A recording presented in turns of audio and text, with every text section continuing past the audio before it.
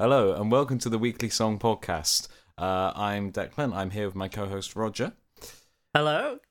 Hello. And this is the podcast where normally we write a song in a week and bring it on the show and discuss it and discuss all the influences, how we wrote it, what we might want to do with it in future. This episode 148, slightly different. We're in the middle of a challenge, or we have been reviewing being in the middle of a challenge that we did in the past, but presently talking about. We're not in the middle of a challenge. We are the side of a challenge. We kind of were in a challenge, but now we're not. But now we're in the middle of the review of the past in the present. Nothing to do with the future, though. Where we wrote, and it's very challenging. Very challenging. Getting the tenses straight. Where we write 14 songs each throughout the whole of February. And this is actually the halfway point, song 7 and 8 for each of us. Whoop, whoop. Whoop, whoop. Are you feeling confident about yours? You know, it's funny. I was actually looking at mine today and I was thinking I get more confident about them as the month goes on. I think I started out weaker than I finished, if that makes sense. What about you? Well, that's good. That's sort of showing a progression, isn't it? I don't know. I think the two songs that I'm going to be bringing to the podcast today are very atypical of me. So with that like enticement for you out there, I went very West Country for a second. Shall we start off the show? Yes, why not? Let's hear your first. Why not? I forgot what you said. A normal. God, that wasn't even what you said, was it? Let's hear your song. So this is my 7th song out of 14. This is song number 3 of the batch that was composed in 24 hours, the 7th song overall. This one is called Stay in This Moment, and it goes like this.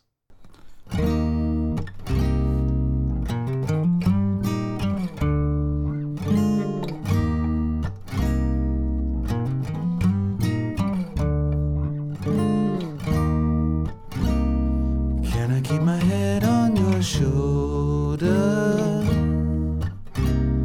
I'm just gonna rest up my eyes. Can I have your hand to hold on? I like it when you hold it tight. Let's stay in this moment all of the night, with the small of the morning to the break of light. Let's stay in this moment, not worry about how tomorrow will change things. Let's live in the now.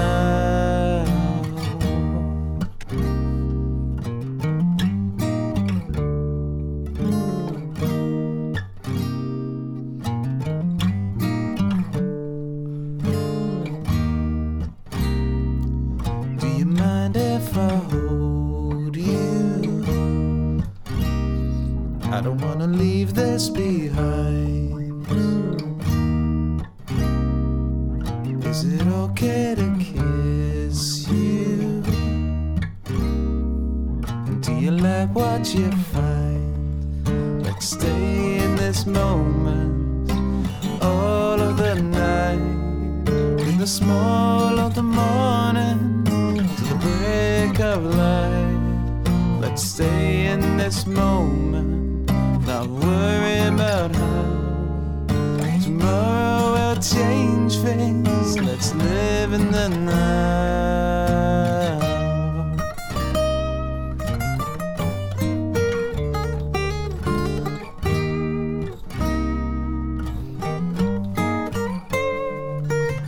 Let's stay in this moment all of the night, to the small in the morning, to the break of light. Let's stay in this moment, not worry about how tomorrow will change things. Let's live in the now. Let's stay in this moment all of the night, to the small Okay, that was Stay in This Moment. That was Declan's 7th song of the February challenge, The Halfway Point. I love it. It's smooth. It's a really great song. With a capital smooth. Also, can I just say right off the bat, I love how you end on a non-resolving chord here. Thank you. Yes, thank you. You're welcome. I mean, technically, it's the 4th of the scale, and it's a major 7 version of it. So yeah, it's like nicely ambiguous. Just so like, yeah. You said this song was quite atypical for you. I think I know what you mean, in that the tone of just the delivery and the vibe of it is quite different from what you normally do. Is there anything else that feels different for you? It's very soft. It's very intimate. It's also like built around that running up riff, and it's slow. That's because anyone who's heard me on the podcast before will know that I tend to bring fast, shouty songs. Like actually recording this one was a bit interesting because I like the song's meant to be sort of done in a bedroom voice, and it's kind of like I don't do that very often, so like not quite an idea where to pitch it because you can't just go, "Can you stay in this moment?" Yeah, exactly. That would kind of kill the vibe slightly. I mean, yeah, with a song like this, you can't like yell it or anything. And also, I love the fact that your lyrics are about sort of like slowing down, take your time, enjoy the evening while it's here. And the music is sort of doing the same thing. It's kind of like taking its time to get from chord to chord and everything. Really nice parallel there. Yeah, thank you. It kind of started off. I did have another song idea with that first line. Can I keep my head on your shoulder? It ended up being something quite different. But I scrapped it before I got to properly like sitting down with a guitar and working it out. So at this point in the month, where I think I said yesterday, it's like the 25th and the 26th is the 24 hours where I wrote all of these. I was running out of time, so I thought, right, I've got that idea. It's getting late. I can't do any like big shouty stuff at the moment, so let's try this one and see where it goes. Which is kind of why that riff is almost built around there. Can I put my head on your shoulder? So it forms out of that. And then just that chorus is like taking the first 2 chords, which is 1 to 6, in this case E flat to C minor. Repeating that pattern 1 degree up the scale, so that's 2nd to the 7th, F minor to D diminished. And then cheekily working up 3 to 4, 4 to 5, G minor to A flat major 7, A flat major 7 to B flat, like just keeping that ascension going, which is quite nice. That ascension, I think, is one of the real assets of this song, because obviously you establish that groove, which feels very minimalist in the verses and that, and then you kind of keep the same groove, but the fact that it kind of climbs that tonal ladder really lends itself to enjoying the song, I guess, for lack of a better term. Yeah, it lends to a good experience for all. On a graph of X being my enjoyment of the song and Y being it was a definite trajectory upwards. Why do I try to overcomplicate everything? We can draw a line of Beth's spit on your graph, surely. Surely. So to speak. Yeah, well, I suppose it's the thing, like when I was writing it, I realised, oh, right, okay, so this is going to be the same kind of low groove the entire time. So we're not going to be changing dynamics. We can't get away with like a very similar chord sequence, so it has to do something quite different. Which is why the voice gets a bit more, not high pitch, but like a little more presence to it, as opposed to like the slightly breathier tone in the verses. That makes sense. Yeah, just I think contrast is important, and the fact that you had limited options as to where you could go with making some contrast in the piece of music, I think is interesting, because like you say, you couldn't really kick into something huge or aggressive. Couldn't like put the fuzz pedal on and then although music is an ever surprising thing, maybe you could do that and you'd be like, oh my god, I just invented a new genre that's like romantic grunge or something. Romantic grunge. Oh, that might be a title. But I mean, seriously, I mean, the fact that you kind of kept it on this low key. Who was it you compared it to when we were listening to it? John Mayer. It is very much that sort of like lilting, nice feel. Now that sort of style, because it's slower and more soft than you're used to writing, was that a challenge in itself, or is this just the way it came out? It's just the way it came out. Like, I had that first phrase for the first line of the verse in my head. So derived the riff from that, and then that's just kind of where everything kind of sat, really. Because I knew what that first line was about, so I knew the overall tone, what the lyrics were probably going to be. And then, that sort of informed the chord choices for the rest of it, if that makes sense. Right, yeah, that makes sense, of course, yeah. Cause it's almost like you, when you sort of say you write the words and the music at the same time, so one informs the other more directly. This is like the closest I've got to that, I think. I think that makes sense. I think for me, sometimes it's an element of laziness, of like, well, not laziness exactly, but once you have that initial lyric tied to the melody, which is tied to the guitar riff, you kind of got a good start on the song, haven't you? Yeah. Like, you know where you're going. You've got a destination in mind. Yeah. Which, sorry, yeah. I was just going to say it worked out in this one's favour, I think. Absolutely, yeah. Can you talk about the bridge a little bit? Was that written afterwards, or? There isn't a bridge. There's a little guitar solo bit. But, like, I couldn't think of where to take it next. The words have a basis in reality, and there weren't any more words to be written, if that makes sense.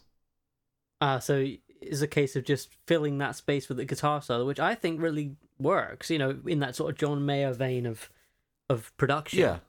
Yeah, it fits, but it fits because there's like nothing really more to say. This song is actually very light on lyrics. There's only like 12 lines in the entire thing. I think sometimes less is more with these type of songs, you know, like. Exactly, yeah. It's succinct. I said what I wanted to say, and exactly. Like I said, that's the reason there's a guitar solo there, rather than trying to think up of something else for a bridge. Sometimes I do get that impression listening to songs on the charts or whatever, just as I'm in the supermarket, where I go, they've written a bridge here, and it's got lyrics in it which don't really add to the narrative of the song that much. So I think sometimes just leaving it be is really the way to go, like you have done here. Yeah, it's like there's value in leaving space in things. Oh yeah, definitely. I completely agree. Yeah. So as far as extrapolating out the lyrics and making them fit the song, because you said it was based on a true series of events, is this one that kind of involved a little bit more sort of embellishment or storytelling, or is it just kind of like a straight telling of a real experience? I think it's emotionally true. Yeah, I get you. I get you. I definitely have that in a lot of my songs as well, just like where it goes, this delivers the right message, you know, just for how it feels. Yeah.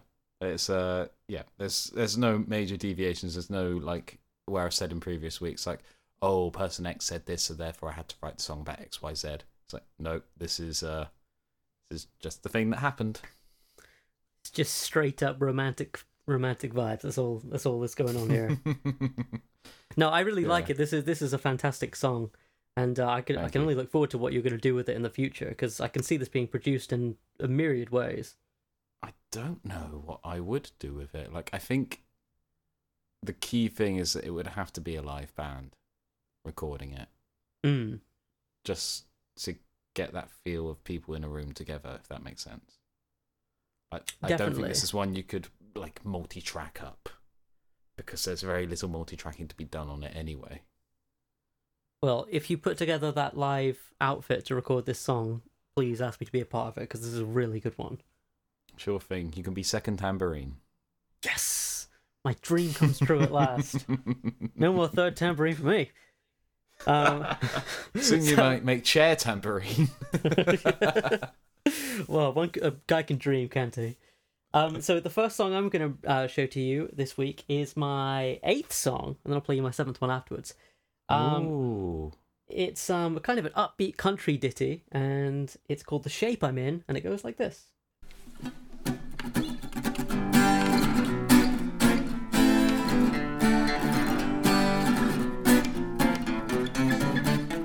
You look so familiar. Have I seen your face before? And we were back at school, I can't remember. But I know your temper. Vibrated to the chest of every real man by the inventor. You really got to let my light begin. You must have seen what type of shape I'm in. I'm never satisfied with anything. Anything. No. Don't you remember?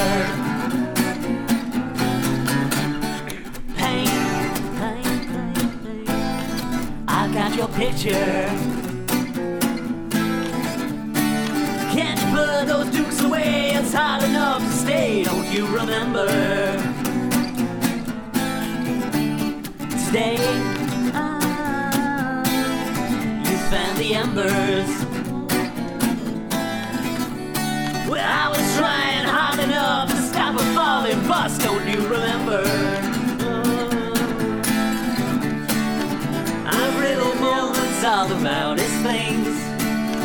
You must have seen what type of shape I'm in. I'm never satisfied with anything, so I stop before I go too far. That's Roger's 8th song of the February challenge, The Shape I'm In. And The Shape You're In is a good one. That's a great little song, that is. Really quite like it. Although I did say to you as we were listening to it, like, that is a Fratelli song. Like, I put some electric guitars on that and a cool rock beat behind it. That is a Fratelli song. And I basically again, if you record it like that, please have me in there playing something. I'll take third triangle. So there's going to be a lot of triangle in this song, so we're going to need a good trio or quartet. There's just going to be like a break in the middle. We'll have a guy with like a big bass triangle and some people with tiny little ones. Have you seen my triangle, darling? Now that's an episode title. But no, yeah, it's definitely in that Fratelli's type of vein, which I didn't think until you said it, and I was like, oh my god, you're totally right. But it's like upbeat country, like a doom like sort of stuttery groove to it, like yeah, I'm definitely dancing right now. I'm still to that groove. I really like it.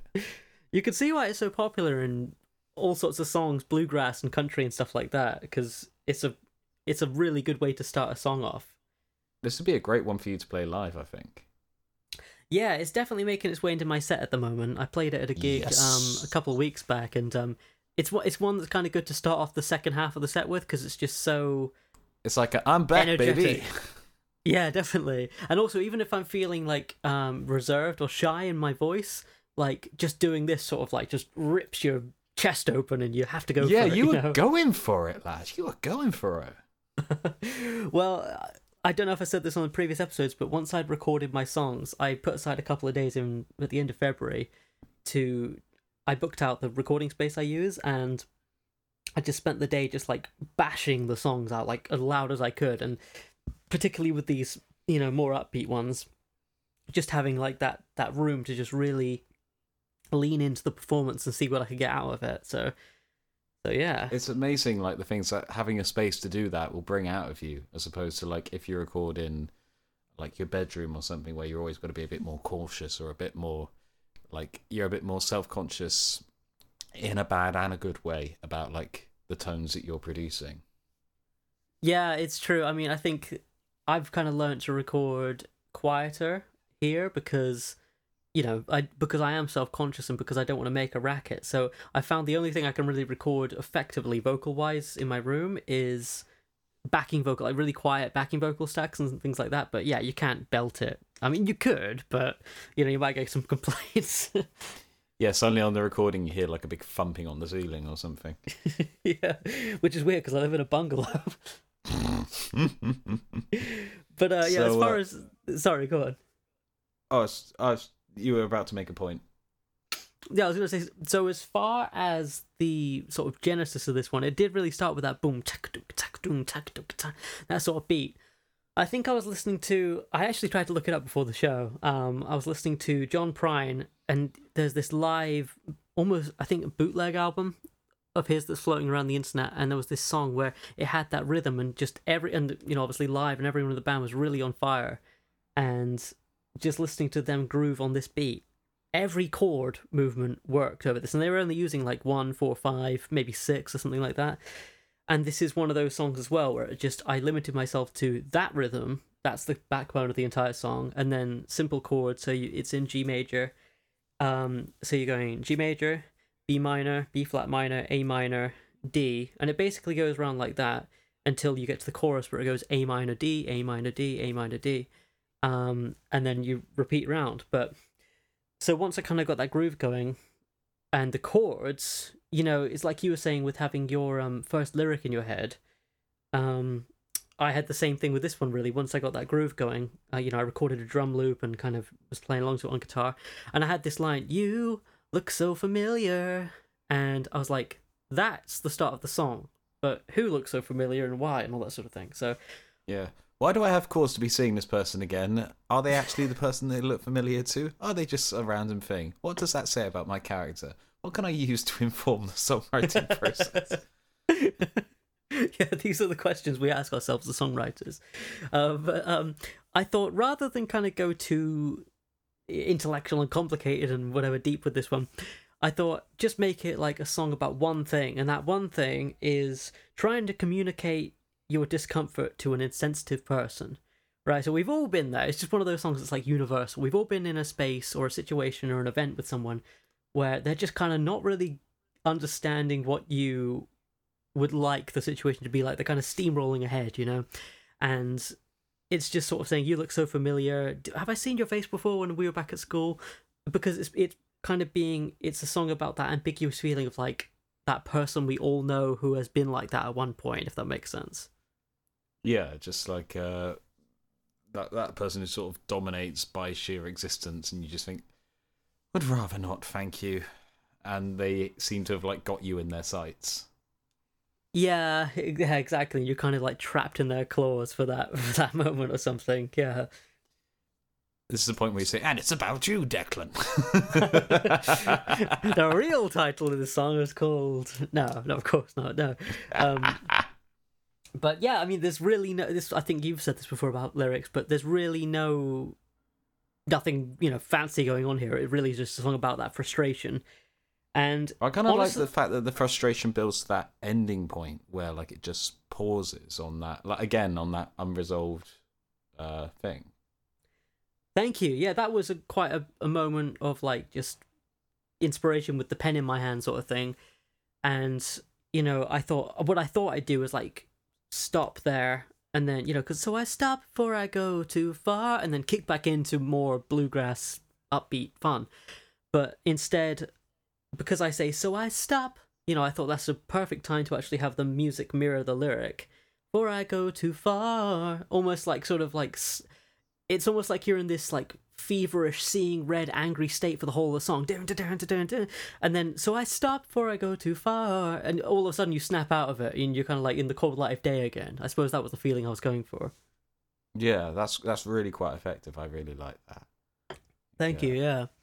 But really, this one, I said at the beginning of the episode, I got sort of more confident with my songwriting as I went through, just because I was doing it every day sort of thing. And by this point, I was like, I think it was around this time that I just kind of like lightened up, and I was just like, I'm just going to have fun writing, and I'm just going to kind of play around and just have a blast and write some stuff that I wouldn't normally write. And this is a good example of me just having fun playing the guitar and singing, so... Yeah, it comes across like you really let yourself go in this one in a good way. Like, it is odd. Like, I think I had that last year where it's just like, right, I've done my 2 or 3 serious ideas. Like, I'm now just going to focus on just trying to write a song for what it is and trying to enjoy them more. And I tend to find the ones from the later half of my run last year I quite enjoyed. Yeah, it's almost like... Are you finding that to be true? Definitely, yeah. I think it's a twofold thing, kind of like you just touched on, where towards the latter half of the challenge, I mean, my neurons are firing, my sort of songwriting muscles are kind of kicking in and active and that sort of thing. So it's much easier to just sort of pick up the guitar, go to the piano, and come up with a groove. So on one hand, the experience of writing becomes a lot easier, and then on the other hand, like I say, just enjoying it more, just being, because I think when I first go to write, and there's a temptation, isn't there, sometimes to be like, I'll write the same sort of song I normally write in the same sort of emotion and the same sort of vibe and rhythm. And I think when you really open up and you sort of let yourself have some fun, the results are sometimes a bit shocking, where you go, wow, I didn't realize I had a bluegrass song in me. Yeah, it's those moments of like, I didn't think I could write one of those, but I can. Okay, that's another tool to add to the toolkit. Definitely. And particularly as like the result was a fun one to record. I mean, you know, some songs don't need to be, you know, world changing, just need to be a bit fun. So anyway, that's my one for song 8. That's really quite nice, and I do hope you do something with that in the future. Thank you. Yeah, I'll send you a mix off air that you can hear of. I've got like drums, bass, and maybe an acoustic guitar or something, but I'll send that to you. But anyway, enough about that. How about your 8th song? Okay, so this is the 8th song of my February challenge to write 14 songs in the whole of February. So this was the first of the batch of songs that I wrote on the 26th. So the morning after writing Stay in This Moment, this is the first thing that came free from my fingers. It's called Get Yourself Together, and it goes like this.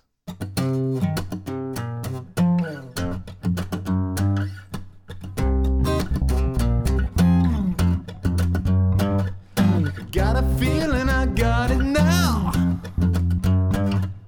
You and me, we gotta work this out. Saw you looking, I caught your smile, and I know the thoughts behind your eyes. Get yourself together, come on, won't you hit me up? Won't you come on over, boy, give me what you got. Get yourself together, we haven't got all night. Get yourself together, get it right.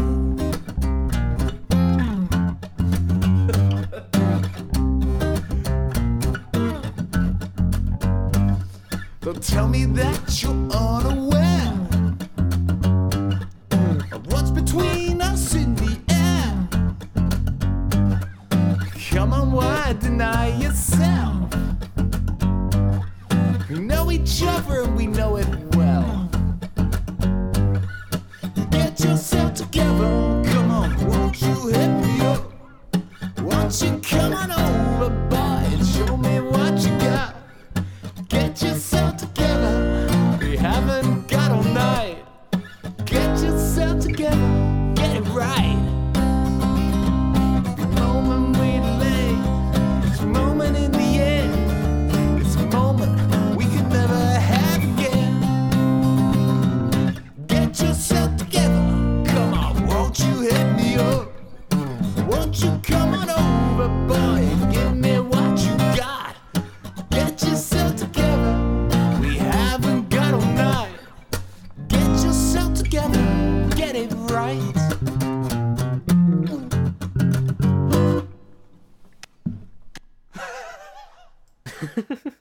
I'm laughing at your laugh at the end there. That was Get Yourself Together, Declan's 8th song of the February challenge. Can you please tell us why you were laughing during that recording of this really good song? It's because this is a song that is very un-me. Like, I was just laughing at the absurdity of like how I was trying to perform it. This is kind of the point in the month where, like, at the start, I had like, up to the previous song, I had like a rough idea of what I'd recorded and what I'd written. And now, from this point onwards, it's a genuine stab in the dark each time I open up my phone and listen to it and think, right, that's what I recorded, as evidenced by this song.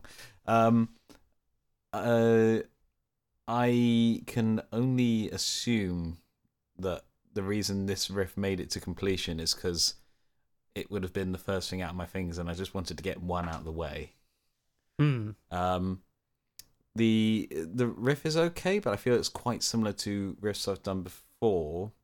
It's kind of like my default. If I'm trying to play like a bit of a funky groovy thing, that's my default tempo, my default kind of movements. So I wouldn't investigate that one too much if you cross-check it with the previous songs from previous years. I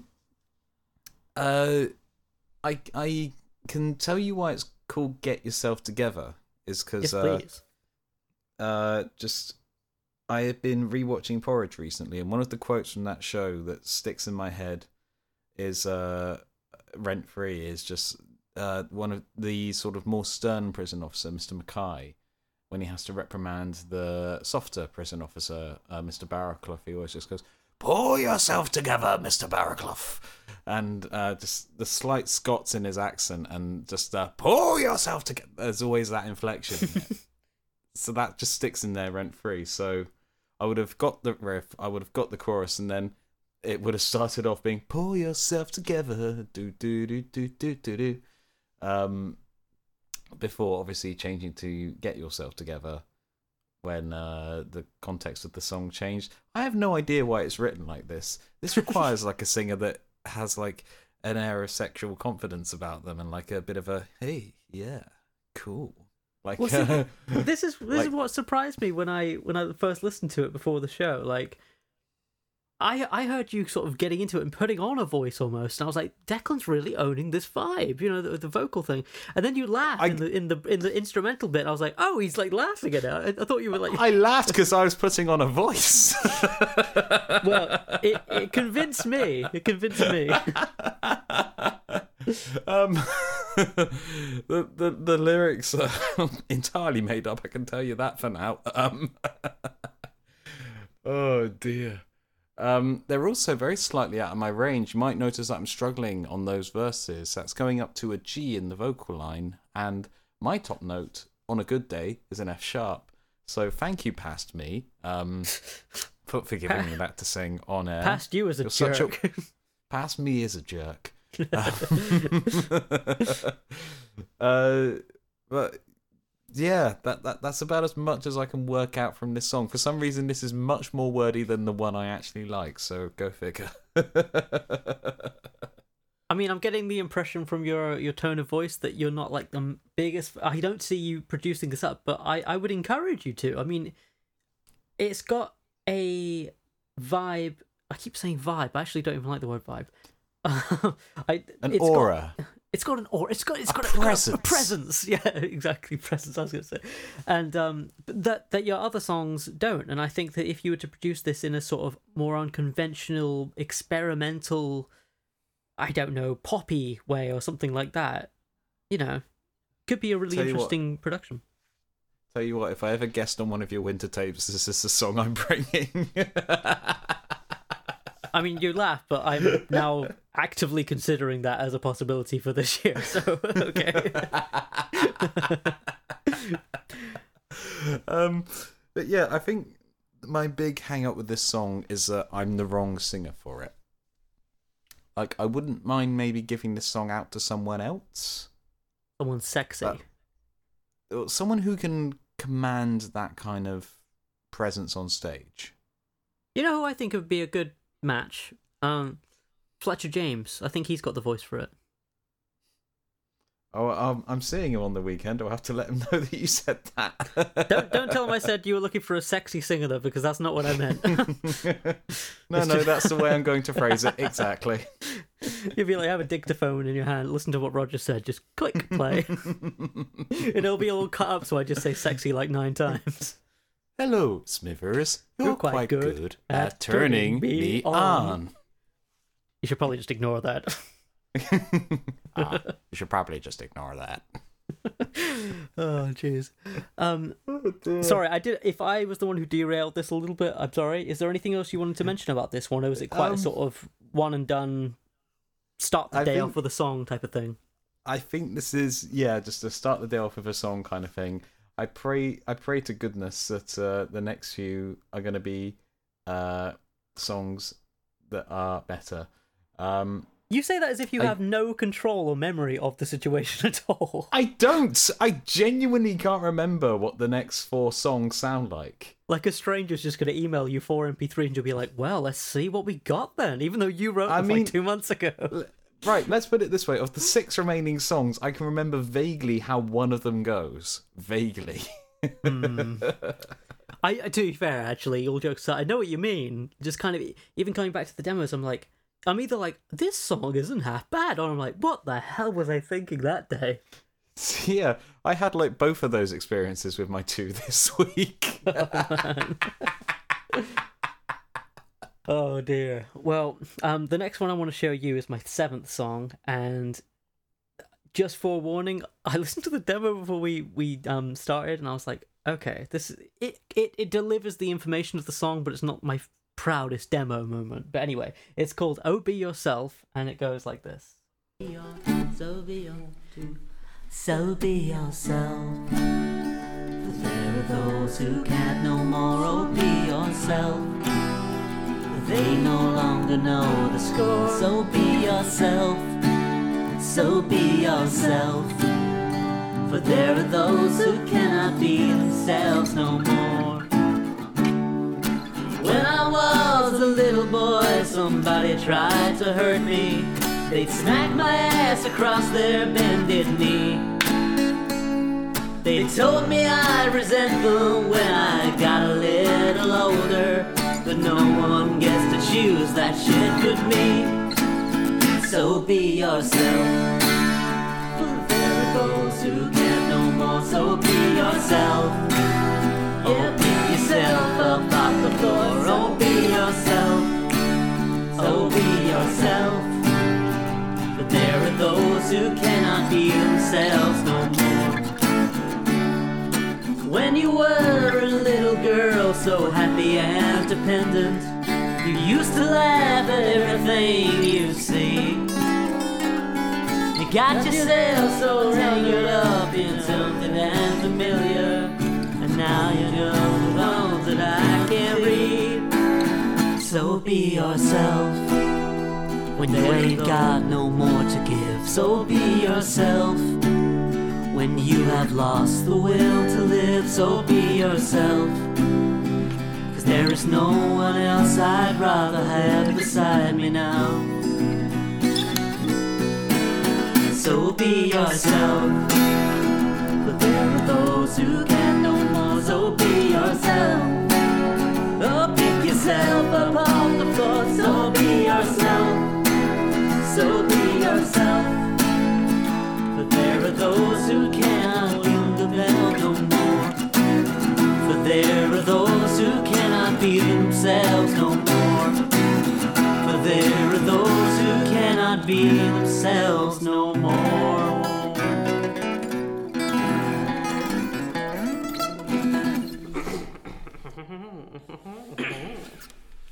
I like that ending. I'm keeping that in. That was Roger's 7th song, "Oh Be Yourself," and true to your own advice, you were yourself, and you wrote a fantastic song. I really like this one. It's like it's got that slight country vibe to it, but like it's open enough that you could do quite a lot of things with it. I like the sort of simplistic's the wrong word, but the focused chorus of it, with that nice little turnaround at the end there. You said before that you weren't too happy with the demo of this one. Does that extend to the song as well? No, I think the pain of not liking the demo is actually increased by the fact that I do like the song. So it's like, here's this song, Declan, and it's like, by the way, don't pay attention to the performance at all. It's a bit of a double-edged sword. I mean, I'm sure this is a given rule whenever we send any stuff. It's certainly a given assumption whenever I send you anything. Well, that ain't the case. That ain't the case with your stuff at all. But yeah, I mean, with this one, like you said, there's so many things I could do with it production-wise and directions. It's almost like there are too many options. Like, I'm not quite sure what to do with it. I'm kind of thinking like a sort of grab a 12-string guitar and like layer that up with a few other 6-string guitars and just make it a really broad acoustic mix with lots of vocal harmonies. But then, you know, could go drums, could go different directions. I think there's kind of like a nice 70s glam rock thing in there with that like repeating chorus and that sort of be yourself message. And like even if it's ironic, it's like the sort of thing that would make a good everyone singing together kind of chorus. Yeah, definitely. I think gang vocals are definitely on the cards for this one. I'll start talking about this one by just saying what it's about. I went through a stage in February where I got really into the work of Rick Mayall. Rest in peace, Rick Mayall. He sadly died in 2014. And for those of you who don't know who Rick Mayall is, he was a comedian and actor in things like Bottom and The Young Ones. He's Lord Flashheart in Blackadder, is where people unfamiliar with his work are most likely to have seen him. Yeah, true. And Drop Dead Fred was a big Hollywood thing for him in the 80s. But yeah, I got back into his work, and I also started watching a lot of the clips of his interviews, TV interviews on YouTube and things like that. And those were the things that really got to me the most, because he's a weird guy. He was a weird guy, really, really like naturally funny, but certainly an unusual individual. And what I loved about seeing him on these shows is that he was odd and bizarre and unconventional and made a lot of TV hosts uncomfortable, but he was so loved and he cracked everybody up, and then of course I was reading about his death, and I was thinking, like, he can't do that anymore. He can't make people laugh like he used to anymore, and it's almost like he's it's up to us, the living, to kind of like, life's short. You've got to kind of be yourself, and you've got to do the stuff that even might feel uncomfortable, I guess, is the message of the song. But yeah, rest in peace, Rick Mayall. It's about him, really. That's a kind of an interesting angle to approach the song from. But it's kind of also it's obviously relevant to the lyrics, but it's not coming across as a Rick Mayall tribute show. Yeah, we really like Bottom. We like the Young Ones and the stuff you did with Aid Edmondson. Yeah, no, that wouldn't be any good. But yeah, I think you wouldn't know it's about Rick Mayall unless it's kind of stated like that. But that general thing of, again, this was around the point in February where I was trying to have more fun and be more sort of like relaxed with my songwriting and everything. So this one, rather than kind of being about maybe a more gloomy look at life, this one's much more sort of open and like, I guess I also was kind of thinking about my younger brother and sister, and just like almost having a song for them in a way, or like a song directed to them, like, life is supposed to be fun, get out there sort of thing. So yeah, making the most of what you have whilst you have the opportunity to do it. Yeah, definitely. I think that's important. That's good. That makes me want even more for you to do this as a glam rock song with that kind of attitude to it. Glam rock song. We need to jam this out at some point, because I'd like to see how it could go glam rock. I'm quite excited by that idea. But anyway, like that's a very 70s rock high anyway. But I do really like this one. I like there's a couple of little breakdowns in it as well, like particularly is it the bridge section? Yeah, that descending little guitar bit in there. Yeah, that's with this one, it's kind of like opens with the chorus, so be yourself, blah blah blah blah blah. For those who can't know more, and then you got the first verse, kind of standard country-ish first verse. Then you got the second chorus, second verse, and then when it would go into the second chorus, it actually goes in with the same lyric to the bridge that it would to a chorus, if that makes sense. So it goes, so be yourself, but rather than going back to the tonic of the song, it goes to a minor chord instead. So rather than going to D major, which would be the tonic, it goes to the 2, which would be E minor, and then it starts circling through the circle of fifths chordally. So it goes E minor, E major, D major, G major, C major, B7, E, and so now you're in E major, and then it repeats the chorus again. But that whole bridge section was kind of what kind of elevated it in my mind from a song that I liked to a song that I thought had a few different dimensions to it, because it actually starts to talk about things that are a bit darker or more gritty or real or what have you, and then it kind of like resolves with that more positive chorus. So I don't know, that's kind of the shape of it anyway. Fair. Like, yeah, you kind of need a little hint of that in there, don't you? Just to sort of come back from, to go back to the chorus. That, like, with that more straightforward, uplifting thing. Definitely. Yeah, you need that contrast. Yeah. Yeah, no, I do really quite like this one. I do love On Your Demo, so I'm just going to start off by saying, like,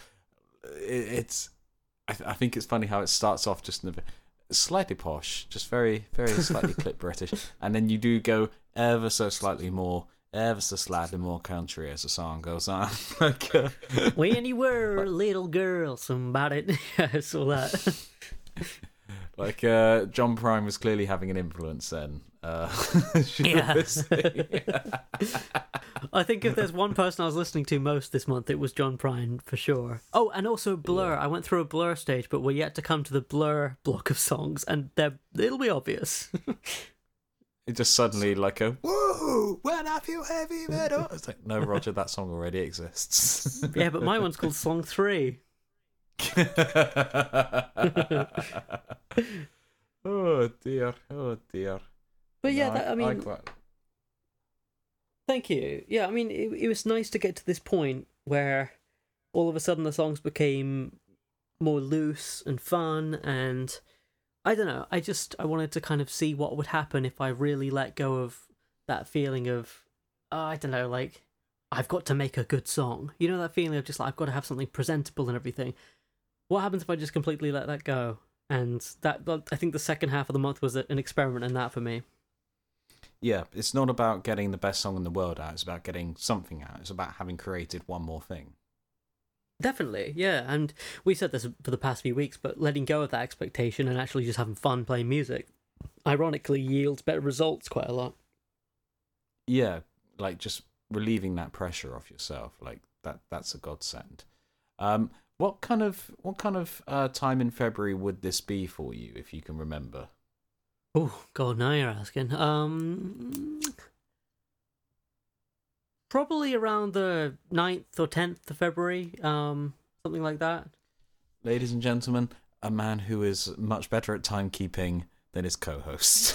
The thing is, I'm so what's the word? I procrastinate so much with things like deadlines that I actually have to make myself do the opposite. Like, I kind of sat down and wrote myself a plan because I knew that otherwise I'd just leave 14 songs till, December the 28th, and I'd be like, oh no, I'm gonna write 14 songs. So I really tried December to space the 28th. How long were you planning on doing this challenge? Dude, I told you I procrastinate. they'll be ready in 2045. So tune in. But yeah, I mean, I don't know. But then at the same time, I didn't have to move house. So and city, which you did. So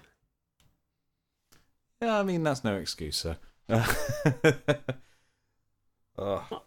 think it's a no. I really excuse. do like this one. You say you're recording it, or like getting it prepped for recording. Yeah. I've made grids or click tracks or whatever you want to call them for all of these songs in Logic, so that if I want to develop one, it's not too hard just to kind of like open the project. Everything's like already set up, so I can see where the verses and choruses are and just play around. But this one I'm yet to actually start tracking in earnest because I've been working on other ones recently, like The Shape I'm In and Another Day in the Doghouse from the second episode of this season. So yeah, I'm kind of working my way through them. Fair. Well, I look forward to definitely A Shape I'm In. Also this one as well, if you do decide to do it. Yeah, I think you've got a pair of really good songs here this week, and I congratulate you. Yeah, likewise to you as well. Yeah, I'm liking seeing how both of our songs are developing and the different approaches we're taking as the month went on. It's interesting. Whereas my approach at the moment seems to be very much throwing whatever at the wall and seeing if it sticks. I mean, if we're honest, both of us are doing exactly that every single time we sit down to write. So it's just throwing stuff in a different angle that I'm talking about, really. Oh dear. What's been in your headphones this week? Sorry, I hear you clicking. You hear me clicking? I've got to get to my table. He's got a table, folks. I've got a table. Right. I've only got a chair. First chair in the tambourine orchestra. But we should put a tambourine thing instead of the cymbal. What have I been listening to? I'll just run through everything that I can remember properly. Mm-hmm. Eli Hertz album, Ouch Eli Hertz. It's alright. Jordan Hawkins, Foreplay. That was quite good. New Tiesto album, Drive. Listened to that at work when I had to stay late. I've heard a couple of songs from that. What did you make of it? Is it your kind of thing? I got on board with it. Like, I must admit, I've been listening to the song Hot in It for ages. The Charlie XCX one, which I've been debating trying to do a cover of that live, but like with my voice, like rocking it, popping it, shake my ass, look hot in it, looks. I like how you were so sort of like reticent about your own sort of like vocal performance on that one song where you were laughing, but then with this one you're like, yeah, I could cover that easy. Just lean into the voice. Well, it would be funny. Future Ex-Boyfriend, FXB, that was quite good. Geordie Boy, that's kind of, it's fun for what it is. I quite enjoy it, but it's not going to set anyone's world on fire if you're not into that kind of thing. Anything else? New Magdalena Bay was alright. You seem to be listening to a lot of like very, very contemporary music recently. Is that like a conscious choice? It's me trying to catch up on my Tidal listening. Hence why they're all from 2023. So I'm not really going back and checking out many of the classics at the moment.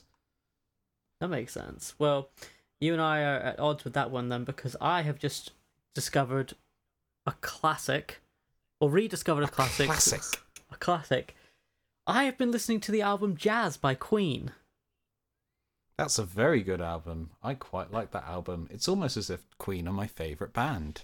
I know, this is probably zero news to you, but my younger brother Dorian made me a playlist of his favourite Queen songs, and it features a lot of songs from Jazz, which is an album I kind of like overlooks, and I was like, it's not for me, whatever. And I never really gave it attention, but when he sent me this, I just ended up listening to Jazz.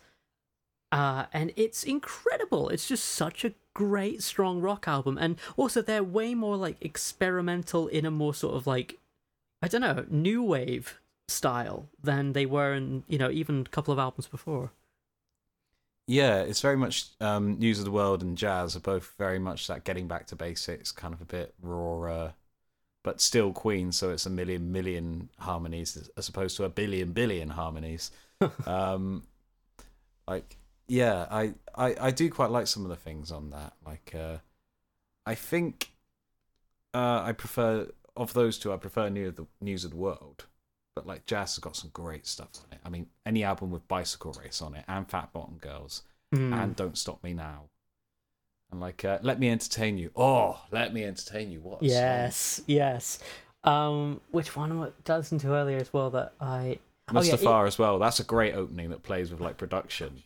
100%. Mustafa's incredible, and that sort of Eastern scale singing and the Allah prayer song, fantastic. I didn't realize, I forgot it was there. Also, If You Can't Beat Them is a fantastic song.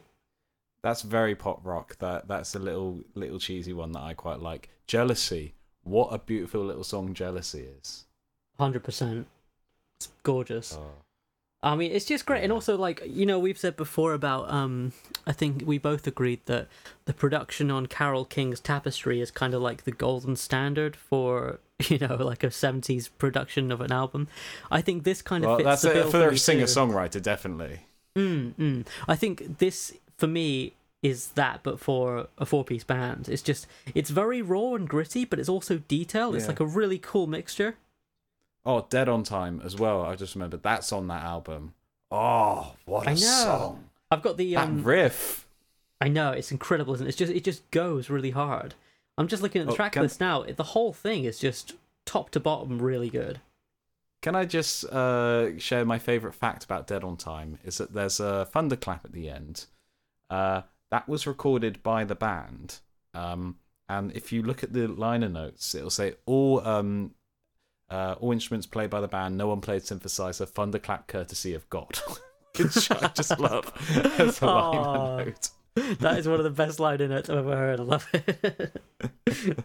Courtesy of God. Oh man. But yeah, so I mean, it's one of those albums where like it just floored me when I re-listened to it, and it's gonna be one that'll be in rotation for the next at least week or two. I'm gonna have to listen to that again. I know. I mean, I listened to I went for a walk today, and it kind of started again, and Fat Bottom Girls came on, and I had the headphones up loud for a change, because I don't normally when I'm near the road, and I was in the park, and the chorus kicked in. I literally had to like sit down on a bench and just take it in. It just floored me. It was so good. Just, and full volume, and the harmonies coming after that drum fill from Roger Taylor. Just chef's kiss. Yeah, and just like the tone of the guitars on that single are just really, really cool. Like they're sort of still that polished, creamy Brian May sound, but they're just 1 degree dirtier. I really like that. That's a good way of describing it. Yeah, I think I'm gonna have to revisit News of the World now. You've said that's just better in your eyes. So. Yeah. No, I mean, they're 2 albums I like very much, but if I had to pick one, it would be News of the World. I feel like such a fool that I dismissed jazz for this long. It's just stupid. I think the trouble with jazz, and a lot of bands tend to have this problem, is that it's not that it's a bad album. It's that a lot of albums around it overshadow it, either in a positive or negative light.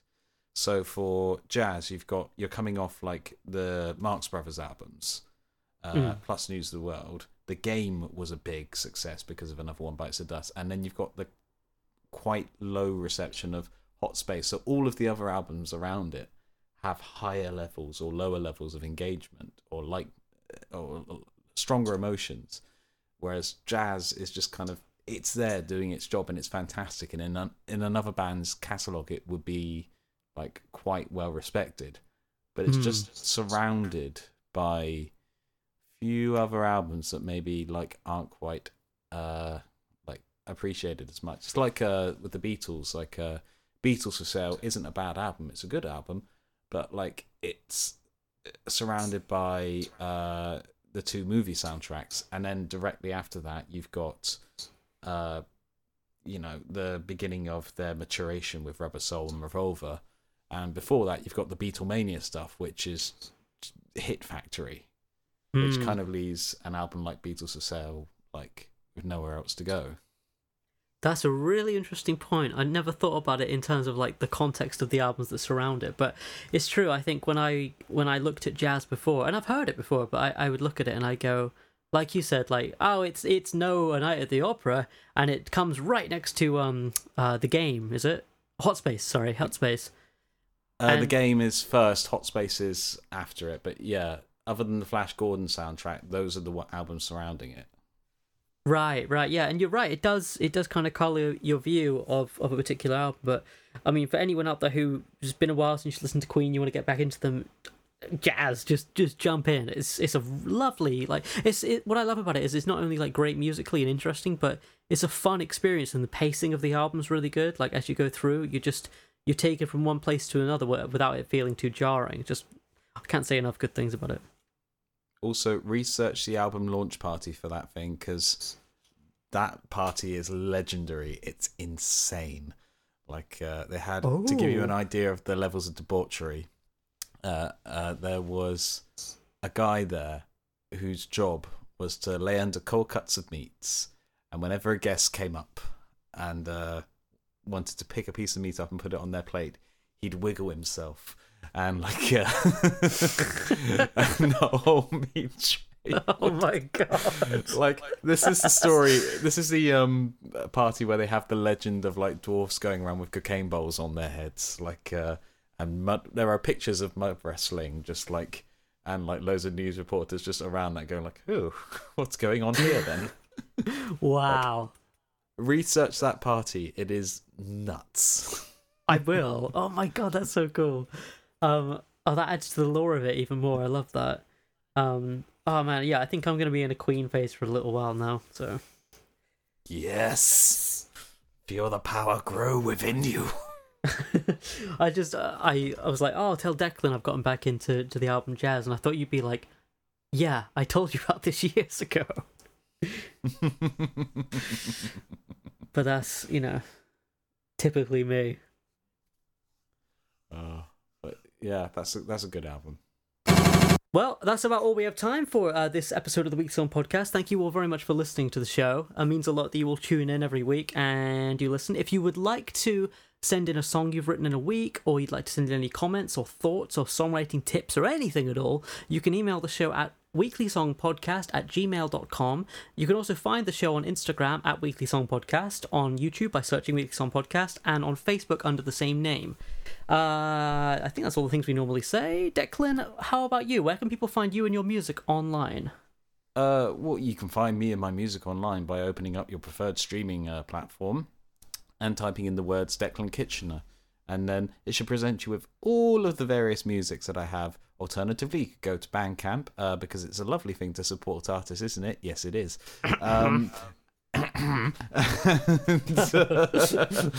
I believe you can sort of hear the albums on there for free, and then if you like them, pay for them. You can also find me on Instagram at Camborner, Camborner. What about you, Roger? What about your music? Where can people find that? Well, on all the streaming services by typing Roger Heathers. I'm also on Bandcamp as well. I'm on Instagram most actively, where I post. I'm kind of like developing a lot of the songs at the moment, and I do lots of video clips and things like that, showing the process of recording. And you can follow me at Roger Heathers. I'm on TikTok at Billy's Courage, and on YouTube and Facebook under Roger Heathers. Also, you and I are in a band called Schnookums, and we are on Instagram at schnookums.band, and we have an album coming out very shortly. Well, it's going to be very, very good. If you want to follow us on Instagram, like Roger said, schnookums.band, SCHNOOKUMS.BAND. We have chosen the worst name for a band, but I love it. Just a little teaser for those of you who stuck around to the end of the episode. On episode 8 of this season, we're going to be exploring the Schnookums album, which was actually written in February of 2022, when we each wrote a batch of songs. We developed them and kind of like split them down 50-50 in terms of songwriting and production, and really collaborate on it. And I think it's a piece of work we're both proud of. So definitely keen to share that. I'm really looking forward to it being released. For sure. Well, thank you all very much for listening, as I said, and tune in next week for another episode of the Weekly Song Podcast. Ta-ra! Ta-ra!